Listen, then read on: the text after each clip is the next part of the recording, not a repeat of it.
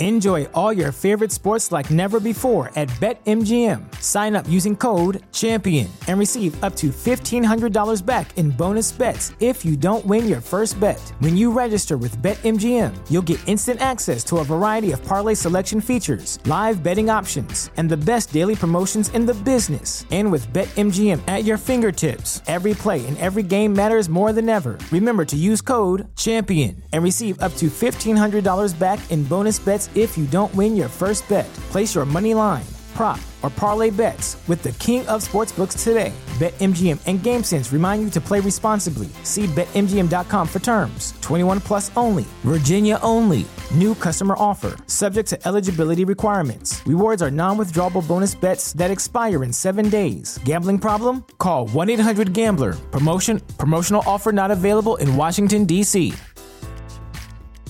The legends are true. Overwhelming power! The sauce of destiny. Yes!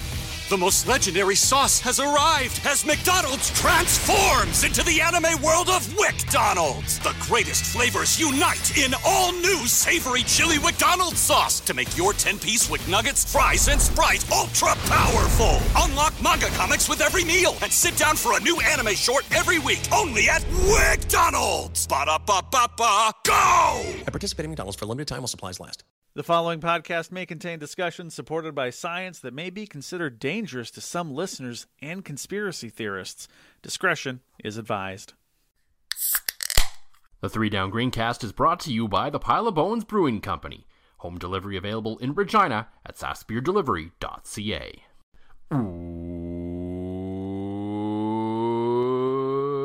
Welcome to the Three Down Greencast. You are listening to the internet's only fake cricket podcast. I am Joel Gasson with, I hope I'm saying this right, we have a new rotating co-host this week, Jan Fraser? It's Juan Frazur, actually. It's more dangerous with a dangerous roll of the tongue, if you will. It just sounds sexy.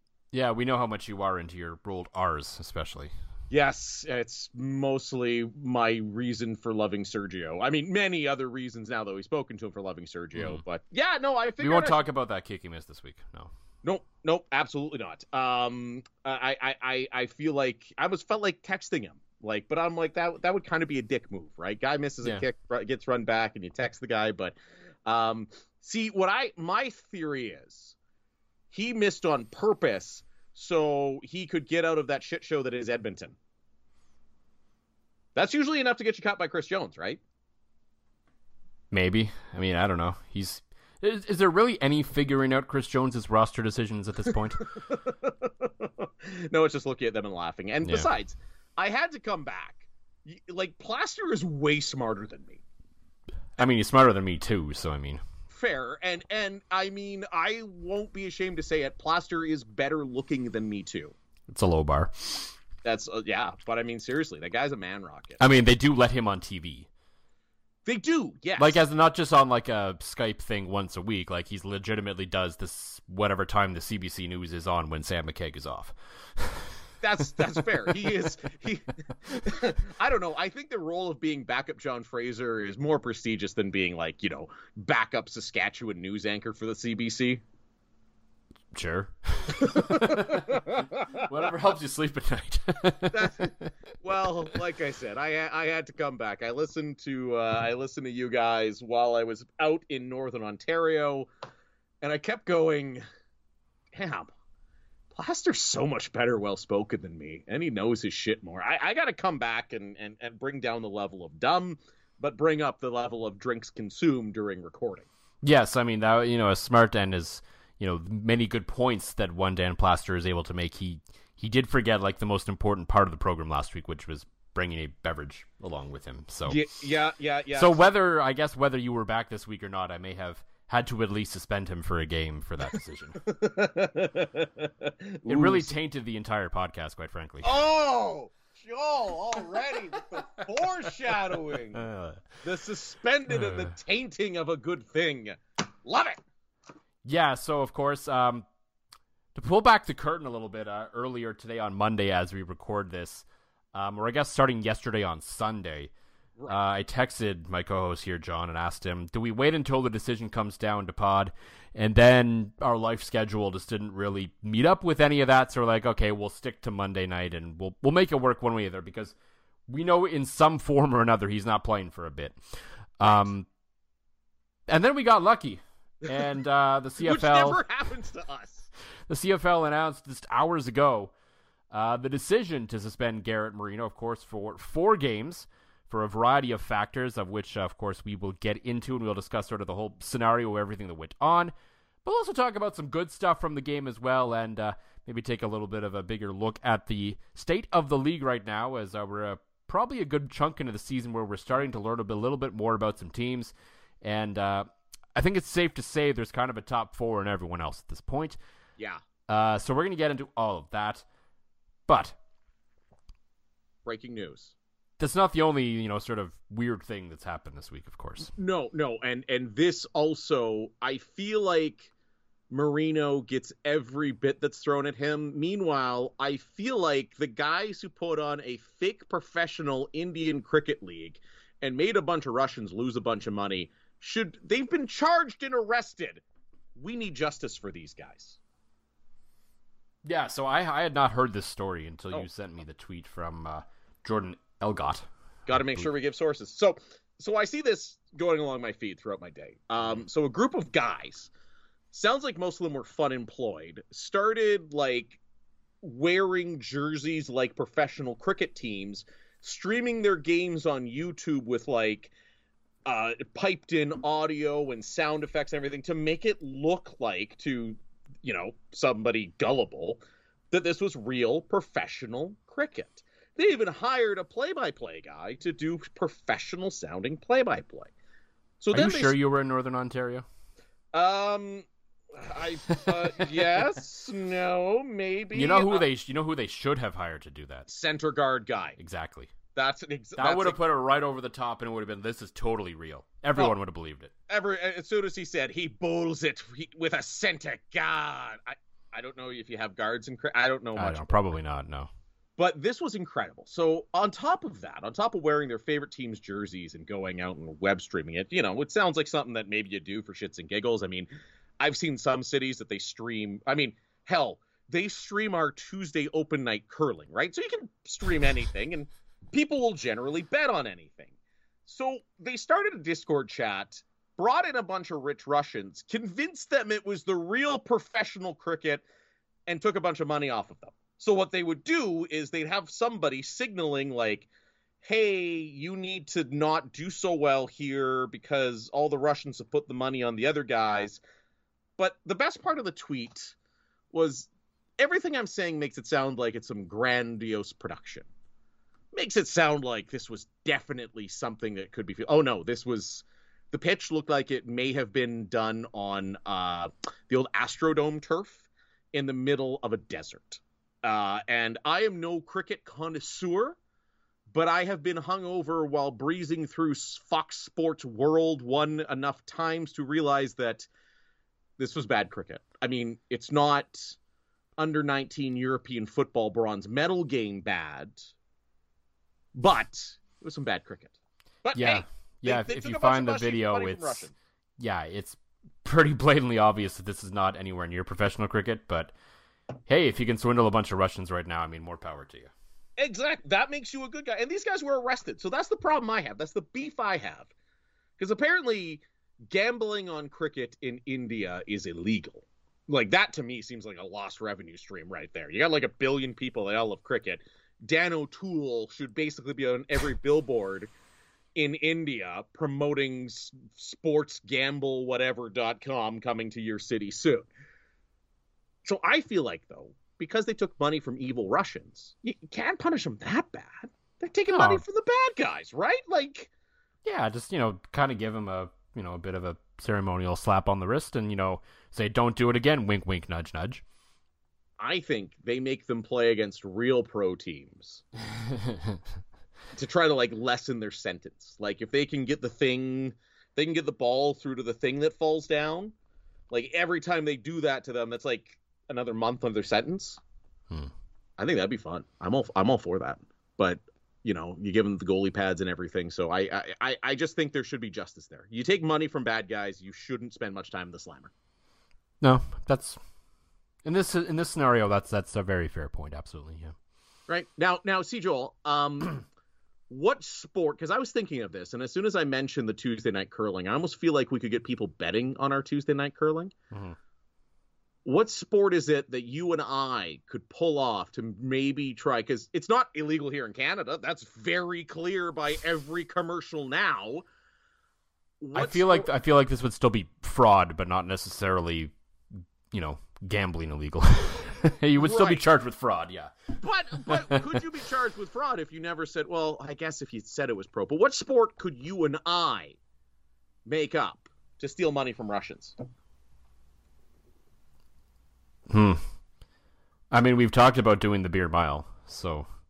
Oh, the beer mile, pending my own schedule, is definitely happening at Pile of Bones, and I hope that they have sawdust to clean up my vomit. I'll keep it outside. Please do. I will. Yeah, I don't know. I mean, you and I play, for the most part, different sports other than beer drinking, so. Dodgeball. Yeah, I mean. You're good at dodgeball. I feel like we could pull this off. I know enough people that play dodgeball too that we could certainly make this happen. Make it look really professional. I could commentate it, although in the eyes of some, I'm nowhere near good enough to be a professional commentator.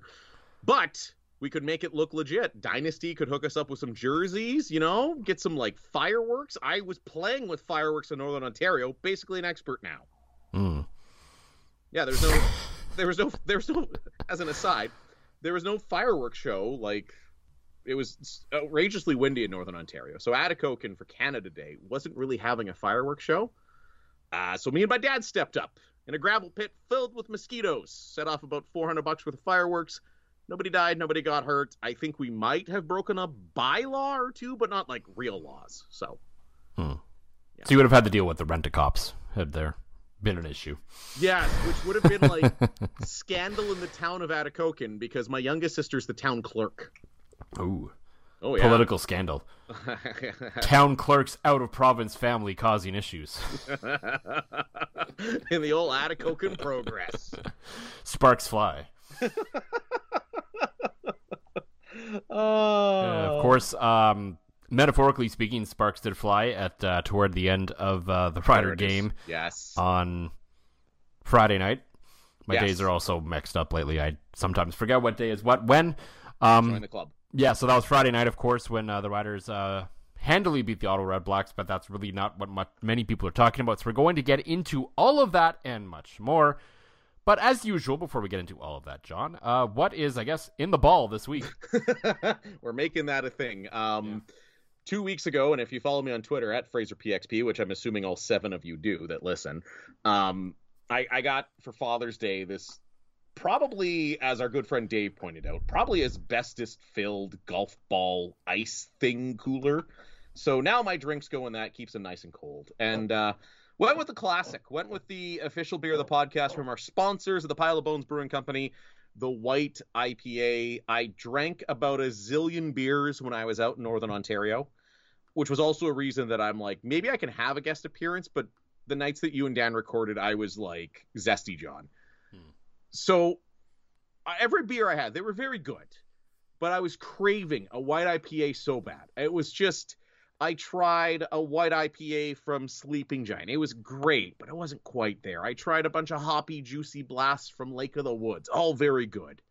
And the first thing I did when I got home, especially now that it's super hot out, Pile of Bones white IPA, and it's just, there's nothing like it. It's that damn good. It's just outstanding. We love it. We've said so many good things about it.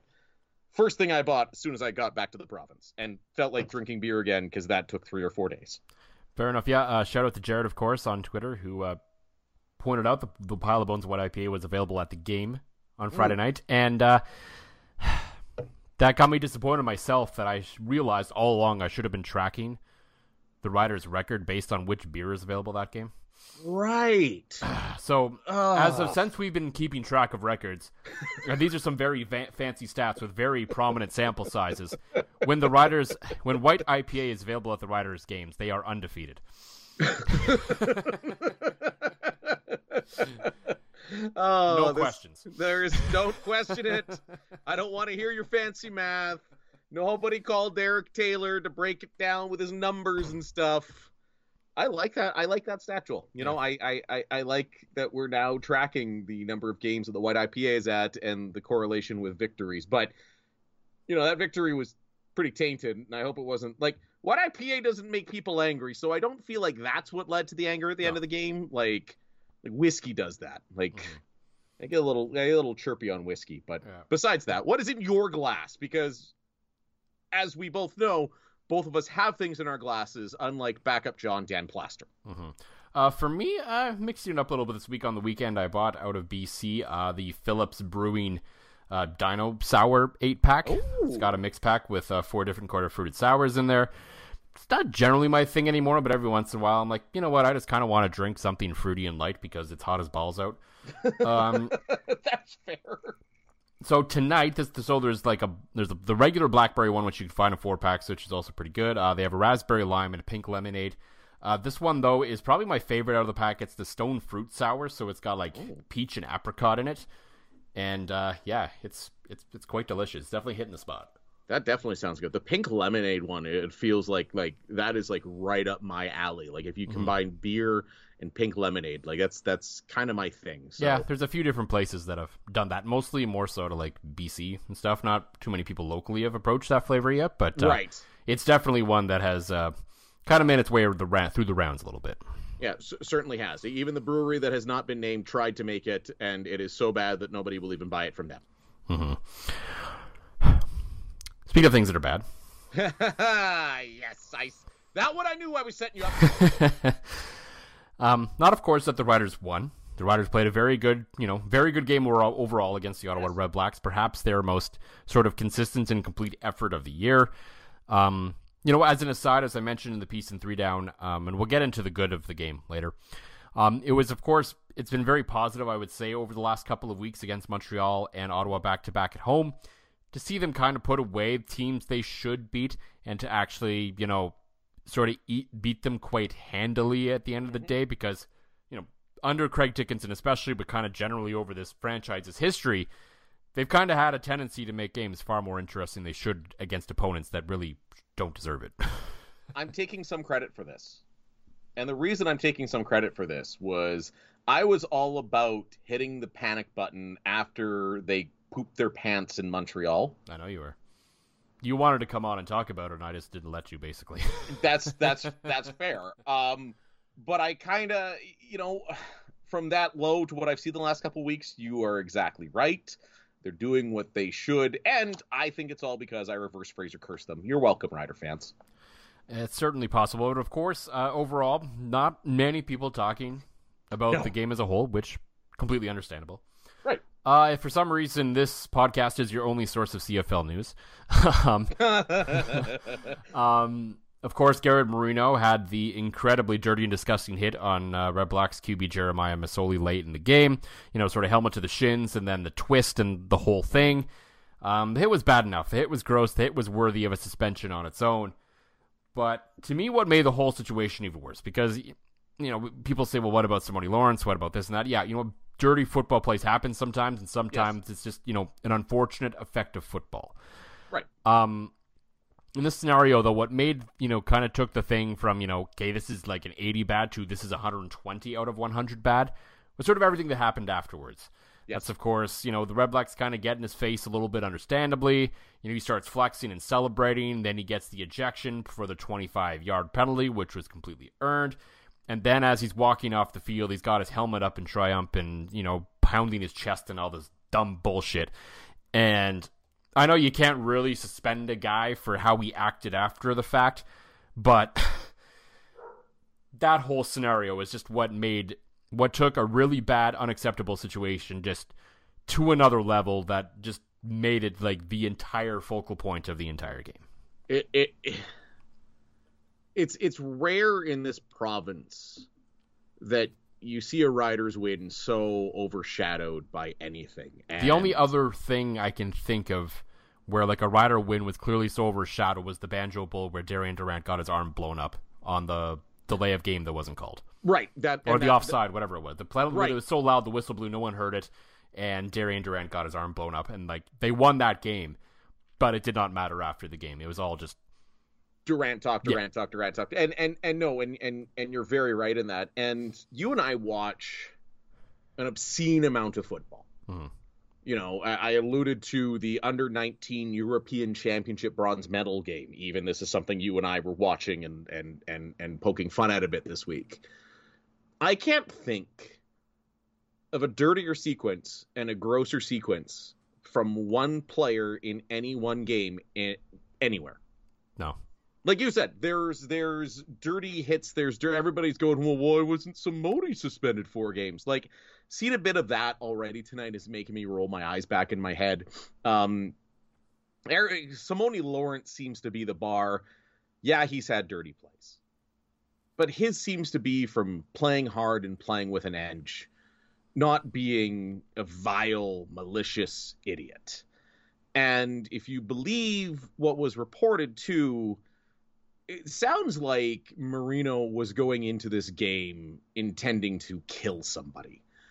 Reports came out on Twitter that Marino had threatened members of the Ottawa Red Blacks the night before while seeing them at the keg. Yeah, it was Nate Behar who told, I believe, TSN 1200 in Ottawa and Tim Baines of the Ottawa Sun/Citizen that, you know, he basically said something to them at the keg the night before. What was said, we don't know, and what sort of tone, we don't know, but... And, I mean, I don't think there was necessarily anything premeditated toward the game because of that encounter, or necessarily that he's going in with a plan for that game, but I don't think so. But regardless, that's just not the behavior of a normal professional athlete before a game. No, and as an aside, who the hell does that at the keg? Like, I mean, the keg is clearly the rowdiest place in town. Right. Like, you go to the keg for, like, a chill evening and a prime rib that is the size of your hand. Like, you don't go in there to start running your mouth at the keg. Like, you have to, like, see, that's the part that makes me think he's an absolute maniac. Well, it's because they're not allowed back at Earl's, probably. Yeah, there's that, too. But that's the part that makes me think of the biggest maniac that he is the fact that he went off on somebody at the keg. But I don't know. I think I've been around guys through my playing days, not my curling playing days. But I was going to say, if you know curlers like this, oh boy. Well, that's right. There, oh boy. Oh boy. Back in my brief taste of low-level junior hockey in the Thunder Bay area, there's guys that go out with that mentality that they're going to make a name for themselves by seriously hurting somebody. And I think Marino, from this action and his past actions, is maybe showing he's that guy. Now, well, I mean, like, it's a bit of a, you know, like, we're going to say, like, what I'm about to say is to be clarified to the fact that, yes, every player in the CFL is very skilled. They are professional athletes. They are incredible. But 99% of the Americans, there is a reason why they are here. And I think we've kind of known, and now we definitely know for sure, because everything about Garrett Marino on the field when he plays between the whistles suggests he's an NFL talent. Yes. I think we're figuring out pretty clearly why he is not in the NFL. Well, the thing that blew me away is in the release today from the CFL, talking about his behavior in 12 games. Maybe just because we've talked about the amount of dumb shit he's done, it seems like he's been around for a lot longer than 12 games. Yeah. And like that, like, holy crap. Like that one, my jaw hit the floor for a moment when I realized he's only been around for 12 games and has already, and I say this without hyperbole, maybe had the dirtiest play in CFL history. Like, he injured Mazzoli's ACL, like, okay, the low hit, dirty, yes. Dirty, but it's one of those things that happens. Play. It happens sometimes, yes. Right, it's still a football play. That retching of the knee, because I don't believe that Mazzoli, he was hurt. I don't believe he was that hurt until he gave his knee the twist. And... yeah, like, if Marino, you know, kind of goes low, gets the helmet on the shins like we saw, the low hit, just does nothing else, gets up, walks away. Okay, it's a dirty play. It's maybe the 25-yard penalty, but it just it ends there. It's maybe a game. He gets maybe a game and maybe a fine, a game, something like that. But right. The whole circuit, of course, then the twist and the circuits of everything else, and then of course what he has apparently said, all kind of add up to the scenario where no, the CFL cannot sit on their hands in this one. Hence, we had a Monday release rather than the typical, all the discipline kind of comes down on Wednesday normally. Can we talk about what was said or not said here for a minute, too? Mm-hmm. Like, the fact that there are people who are closely associated with this team going out on Twitter and saying, he couldn't have said that. His teammates are black. Is the single dumbest fucking thing I've ever heard in my entire life. That might be a bit of hyperbole. A little bit, yeah. I'm sure you've heard dumber. It's up there. Like, it literally saying, well, he couldn't have said that. It's got to be hearsay. And now the league's suspending people over hearsay. There's that segment of Rider fans out there tonight. Shut the fuck up. Well, and I'm sorry. I mean, like, that might be harsh, and that might be crossing a line we try not to cross on this pod. But I'm sorry. I think I'm more like, there are certain people I'm not surprised are saying these things. Right. Along those lines. I was disappointed that on the sports cage that Craig Dickinson said essentially the same thing. Dickinson, to me, though, has to... If they're going to keep him around, though, Dickinson, to a degree, has to stick up for his guy. He can stick up for his guy without coming out with the lame excuse of, well, his fiance's black, he can't be racist. Which was dumb. Yeah, again, like, that's what I mean. Like, I'm disappointed he went with that line rather than coming up with another way to defend his player. He's young. He was fired up. He was trying to send a message. There's so many things you can say. Yeah, there was a dirty play right before that. He was too fired up. He took too much pre-workout. He was. But that's the problem, though. Is now a lot of this segment of Rider Nation that's coming out and saying, well, he can't be a racist because of this, is empowered by what Dickinson said on the sports cage. It's like they're saying, well, the coach said it, so no, I can say it. It has to be true. There's no way. And it's just, can we all, like, the thing that impressed me for a brief second on Twitter was the universal condemnation of not just the hit, but what he did. I'm like, great. Everybody sees this guy's a snap show. We all agree that needs to be out of the game, and we all agree that it needs to be rectified. But now tonight, you don't see whispers about the 4 games. You don't see whispers about anything. You see a lot of flack coming from a certain segment basically saying, well, he couldn't have said that. Like, come on, give your head a shake. Like, there's no way the league exposes themselves without hard proof from players, from TSN, from somebody that he said something incredibly offensive towards Jeremiah Masoli. Who, by the way, isn't black, so the whole whether everyone's immediately jumped to he obviously, a lot of people jumped immediately to that he has said some kind of slur against black people, and it's like, well, no, he's from Hawaii. He's Hawaiian. Like, he's from, the Pacific Nations. Like, that's... I personally don't know what would be an offensive, term for people from that area, but obviously some exist. And Garrett Marino, I guess, knows at least one of them. And frankly, it doesn't matter whether he's actually a full-blown raging racist or not. Right. He said it. Right. And that's... And, I tend to believe if he's being suspended, they have, yes, the proof either through enough evidence and through enough witnesses, or hard audio or something, that he said it. Right. So I don't frankly give a shit in this scenario whether he is in fact an actual racist or not. No. The fact remains is that he said it, and so that should be part of the suspension, which it was. And now, whether it was enough or too much, it can certainly be debated. I'm fine with that. I think maybe, if the league really wants to say, and, Farhan Lalji and some other people have come out and said this, if the league is really trying to come out and say that diversity is strength, I think maybe more than one game should be appropriate for saying such a thing. Yes, I would agree. I mean, this is a league that has suspended coaches and front office personnel and others indefinitely due to the same kind of actions. Now, again, 4 games in the CFL is very significant, right? this guy's not sitting on a ton of bank. This isn't when an NHLer misses a game who's already got a $5 million contract, unless you're Chris Pronger and you live paycheck to paycheck in the NHL. This is a significant blow. I mean, we're talking about a guy, let's even just say for argument's sake. Well, he's on his rookie contract, so I imagine, so he's probably still on the league minimum. Right. So 65 or whatever it is now? 65 grand a year. He's going to miss on an 18-game season, 4 game checks. So your 65 grand is divided up into 18 game checks. So he's missing 4 of those from a guy that probably isn't sitting on a mountain of cash, right? So if this doesn't teach him a lesson, and I'm not one sitting here going, yeah, the Riders need to cut him. I'm a firm believer in second chances for anybody. I mean, the CFL is largely at times a second chance league for a lot of these guys. But if he doesn't learn from this, if we're having another Marino discussion at the end of the year, somebody's got to move on. Even NHL teams figured out and moved on from Sean Avery, right? Yeah, like in the moment after the game, at the time I wasn't really on board with releasing him. Right. And I'm not going to sit here and say that I think they should 100% release him. But Not right now, no. But if they did, I wouldn't be like, what are they doing?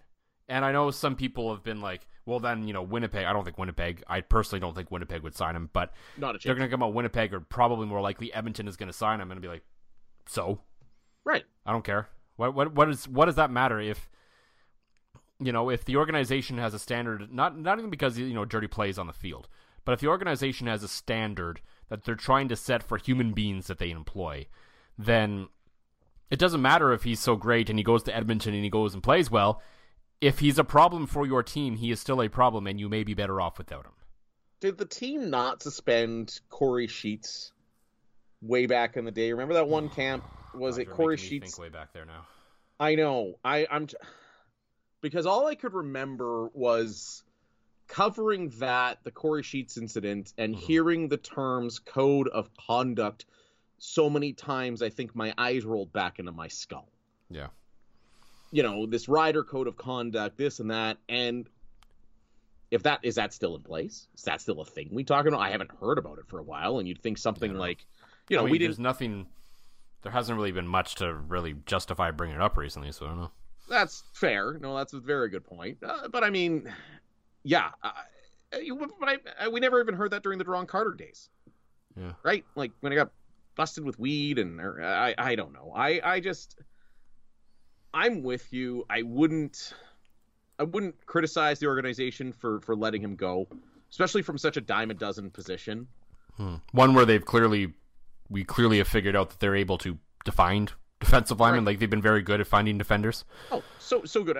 Basically, unless you're Willie Jefferson, you can find another guy similar to that talent level someplace who's not a complete meat stick. So I am a believer in second chances. I think Marino deserves a shot to prove himself as a functioning member of a football team after the suspension is over. Because I'm okay with that too. I just don't think you don't cut him because you're afraid Edmonton's going to sign him. No, because there's no good organization that's going to sign that guy. Not a chance. Even if Edmonton does, so what? Right. I don't think there's no way that a guy like you really think Dave Dickinson's going to sign this guy after Craig lets him go? Not a chance. No. Mike O'Shea's not going to sign him. I would even argue Rick Campbell in BC isn't going to sign him. So the only place he's going to go is to the 1-win Elks, because Chris Jones is a complete maniac. But I digress. I support them if they do it, but I think this message from the league, the longest suspension in league history, taking a serious bite out of this guy's income for the year. If you can't learn a lesson from this, I think if he does anything else, if you're the Riders, you got to let him go. He comes back from this. I would assume that the message from the organization probably has been sent very clear to him, because also on the Sports Cage earlier on Monday, Craig Dickinson said no matter what the league does, he's not playing next game. Right. So he was not going to be playing in Touchdown Atlantic on Saturday regardless. Which and let's face it, that's not sitting him out of, that's an event. That's a cool thing that guys want to take part in, that guys are excited to take part in, and you're sitting him out of that. So despite Dickinson, going on to say some dumb things on the Sports Cage today, I'm glad that was his original take, and it just, kind of went downhill from there. Yeah, so, I mean, whether Garrett Marino, when he comes back, what happens to him, it'll be interesting. I know, the guy's never been the most exhilarating interview to begin with, but he is going to have to answer some questions himself at some point, too. As I remember, it was, kind of after the fact, the TSN panel was talking about how, we haven't heard from Garrett Marino yet. There hasn't been an apology or anything. I'm like, well, no, because, Rider Media Policy is not going to make him available now, probably until after his suspension's over.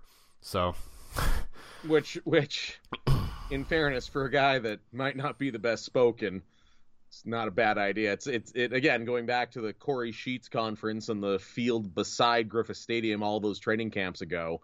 Corey Sheets was also not a very good interview, but he spoke really well once he'd been coached by the Rider Media staff on what to say. And I think Garrett Marino is going to get a little bit he's going to get to spend some times with our good friend and friend of the program, Ariel Zur. You would hope so, but there was, of course, some good things that came out of that game as well. Yes. Like, we don't want to completely overshadow the game with sort of the circus that came to town late in the game. No. And mostly because I'm scared of clowns. Yeah.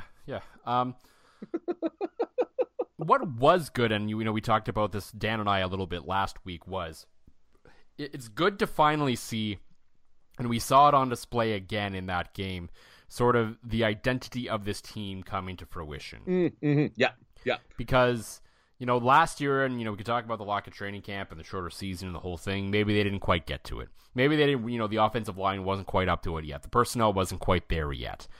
But now you're seeing it kind of working a little bit. Whether it's ultimately a style that's going to get them to the promised land or not is yet to be seen. But it's at least something, as I said, that they can lean on. Something that you can say, okay, this is what they do. This is who they are. And that's play heavy football. Let's get the ball downfield in big chunks, at sort of times to build off that, and sort of it all kind of works together, all sort of anchored by a strong defense. I love the fact that I have been trying to figure out what this team's identity was, and you and Dan basically did it for me while I was on holiday, so that's just outstanding. Yeah, you guys talked about it last week, and how offensive linemen love run blocking. Ask any single one of them. It gets them into the game. They play it's a little old school. Right, it's funny. Everybody's looking for the next run and shoot here in the CFL, and everybody basically runs the same Mark Trestman offense. Especially now that Bakari Jones isn't in charge of an offense. Yeah, right. I mean, so now it's back to Anthony Calvillo, who, what do you think he's going to play? The Mark Trestman offense. So it's almost kind of cool seeing a team go back a little old school with some smash. And I mean, it's a discussion me and some friends have had more so about the NFL in recent years than the CFL. Where everything down there, especially the last number of years, got so pass happy that defenses kept getting smaller and smaller and spreading out more and more, and it's like eventually someone's going to swing this back the other way. Yes. And I think we're kind of, as sort of, the history of the CFL is being ahead of the NFL in a lot of ways. And I'm not saying this is a good thing to be ahead of the NFL in right now. Right. But I think sort of you saw a lot, Andrew Harris there and, Kadeem Carey sort of started swinging that pendulum toward the run game again in the CFL. And I think what you're seeing the Riders maybe doing maybe isn't necessarily from a cowbell running back, but from a system that allows, nothing to take away from Jamal Murrow, of course, but we're seeing him, take advantage of a system that's clearly built on it, working it with it, and Frankie Hickson is also contributing pretty well, including that this absolutely bonkers run he had on Friday against Ottawa. Oh, and both are, people had questions after letting William Powell go, but man, that duo's been great. And seeing some of the power eye near the goal line, I know. This is where I'm just, and I've talked about this with Dan and probably with you as well, just so conflicted with Jason Maas, where I'm just for a number of plays in a row, I'm just so frustrated, annoyed, and disappointed. And then he busts out the power eye, and you're just like, I can't stay mad at you. With a French fullback as the lead blocker, you cannot go wrong with that. And maybe this is Moss. It took him time to figure out, as you mentioned, there's been a couple weird seasons. Maybe it's taken him time to figure out what he's got. And yeah, it's a little old school. It's I don't think it's boring. I mean, some might call it a little boring, but and you and Dan made the great point, and it was TSN that actually was saying the same thing during the game against Ottawa that kept pointing out. You got these big men moving forward, going against smaller defensive linemen, smaller linebackers, and they're just pushing them around and having their way with them, right? Because you got to think, every defense is geared up to get after the quarterback. Well, if you're just playing smash mouth football and you're throwing in a good French Canadian boy to block, you're going to win games. You're going to move the ball, and some people might perceive it as risky, what the Riders do, especially in the 3-down game. But I think in Cody Fajardo, you have a quarterback who is good enough with a good enough receiving core that they still have to stay honest. You can't put... It's not like when you're playing Derrick Henry and the Tennessee Titans. You can't put 11 guys in the box. No. You have to stay honest because that Rider offense is good enough. The passing game is not where this team is going to live or die. No. But they're good enough that if you move too many guys up towards the line, Fajardo can burn you. Duke Williams can burn you. Shaq Evans, when he's healthy, can burn you. Right? So... And Keon Schaefer-Baker's getting there. The guy's showing more and more of what he's capable of doing every week. Absolutely he is. I love the way that he plays ball, right? And I was listening to, it was the Green Zone. Britain was on with Jamie, and they did an interview with Duke. And Duke's this is a guy that's making $300,000-ish this year, $275,000.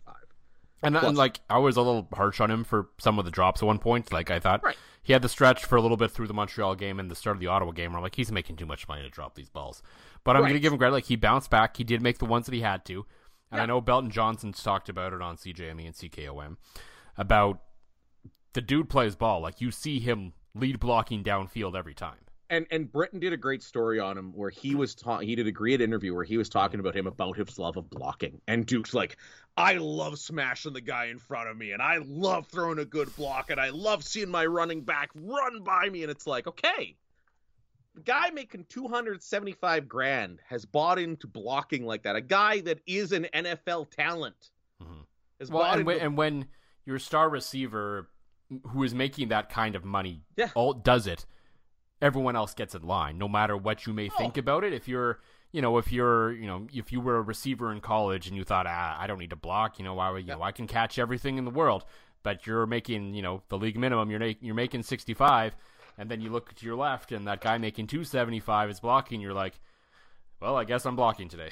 and that's exactly it. And the thing that encourages me the most, the West Division, the imbalance between the West and the East, I don't think I can't remember off the top of my head it ever being this apparent. Yeah. But the Riders, even in July, are playing the kind of football that can win on the road, that can win in the cold, that can win in the rain, that can win in the snow.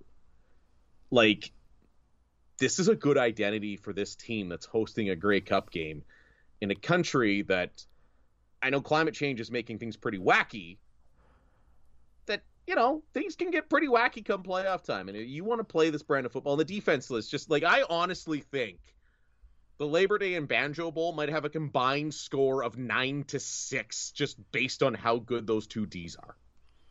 I mean, the way Zach Claros played against BC, though. That was so good. Oh, my God. The picture of him... My buddy Neely sent it to me. The picture of him throwing mid-air out of the backfield. Put that in the Louvre. Yeah. Put it in the Louvre. I want it, I got some new posters down here in the studio/basement. I want that framed. Yeah, so I mean, you bring up the rest of the league right now, and it's just remarkable. It's stupid. A couple of months ago, there were people talking East crossover. Like, the Eastern team might cross over to the West, and I think the door is slammed pretty shut on that right now. Oh, that's already done. We are 5 games in. That dream is dead. As much as I would have liked to have seen it to finally happen, it's not. And, yes, of course, things will sort of balance out eventually as teams, especially the Eastern ones, start playing themselves a little bit more. But, yeah, I mean, it's so strange right now where you have a clear top 4 in the league. Yep. And I think, most of the power rankings are pretty correct right now when saying it's, Winnipeg, Calgary, BC, Saskatchewan.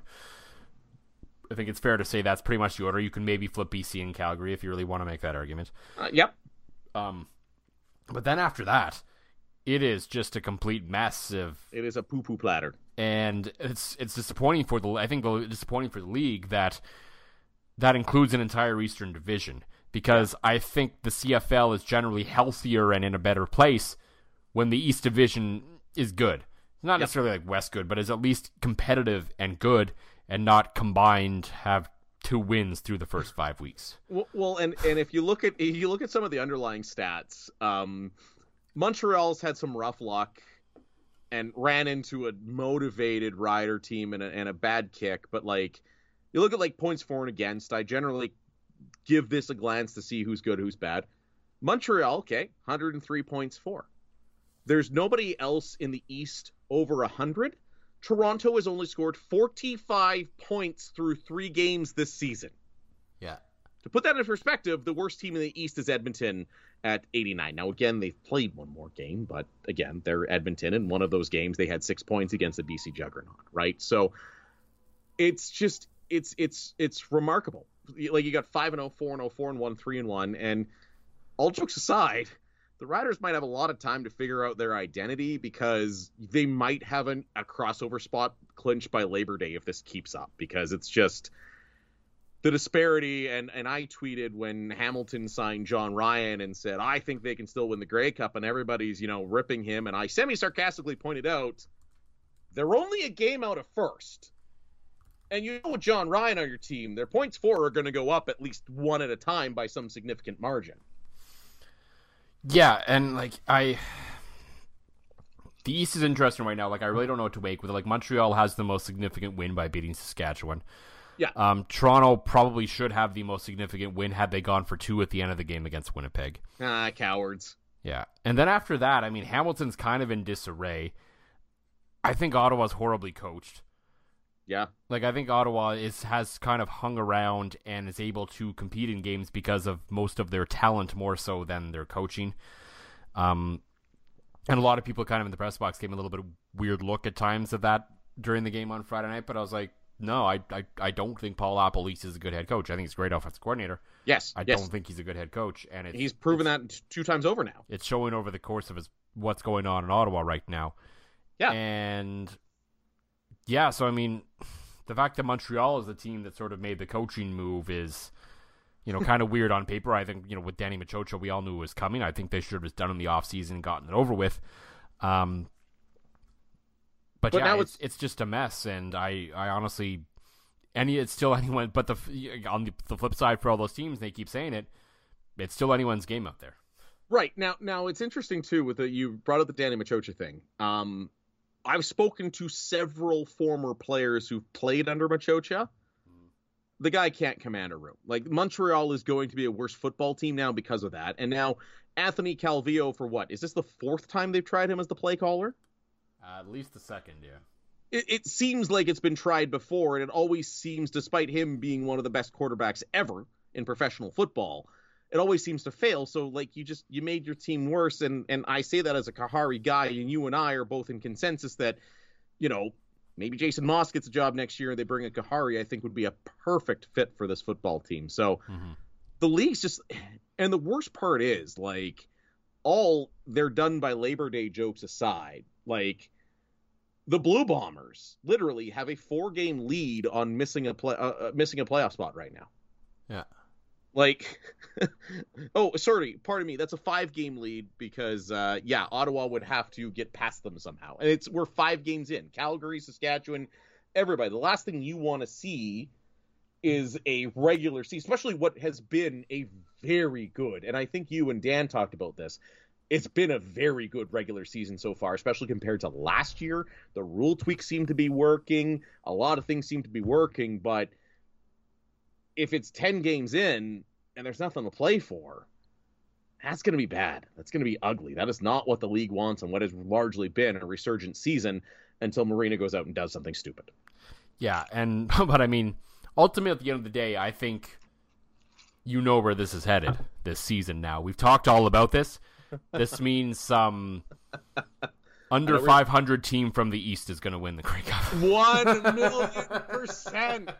I am looking at you, Hamilton Tiger Cats, on the strength of a John Ryan Rouge.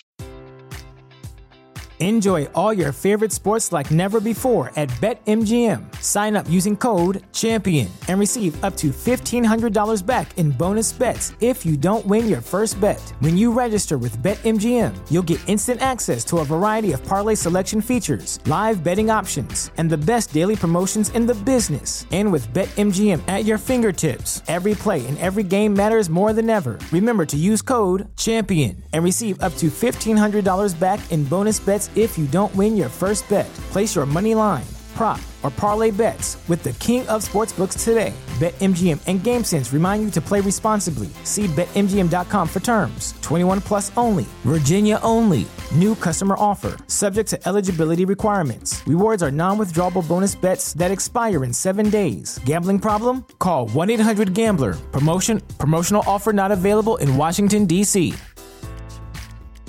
If you're a woman over 40 dealing with hot flashes, insomnia, brain fog, moodiness, or weight gain, you don't have to accept it as just another part of aging. The experts at MIDI Health know all these symptoms can be connected to the hormonal changes of menopause. And MIDI can help with safe, effective, FDA-approved solutions covered by insurance. 91% of MIDI patients get relief from symptoms within just 2 months. Book your virtual visit today at joinmidi.com.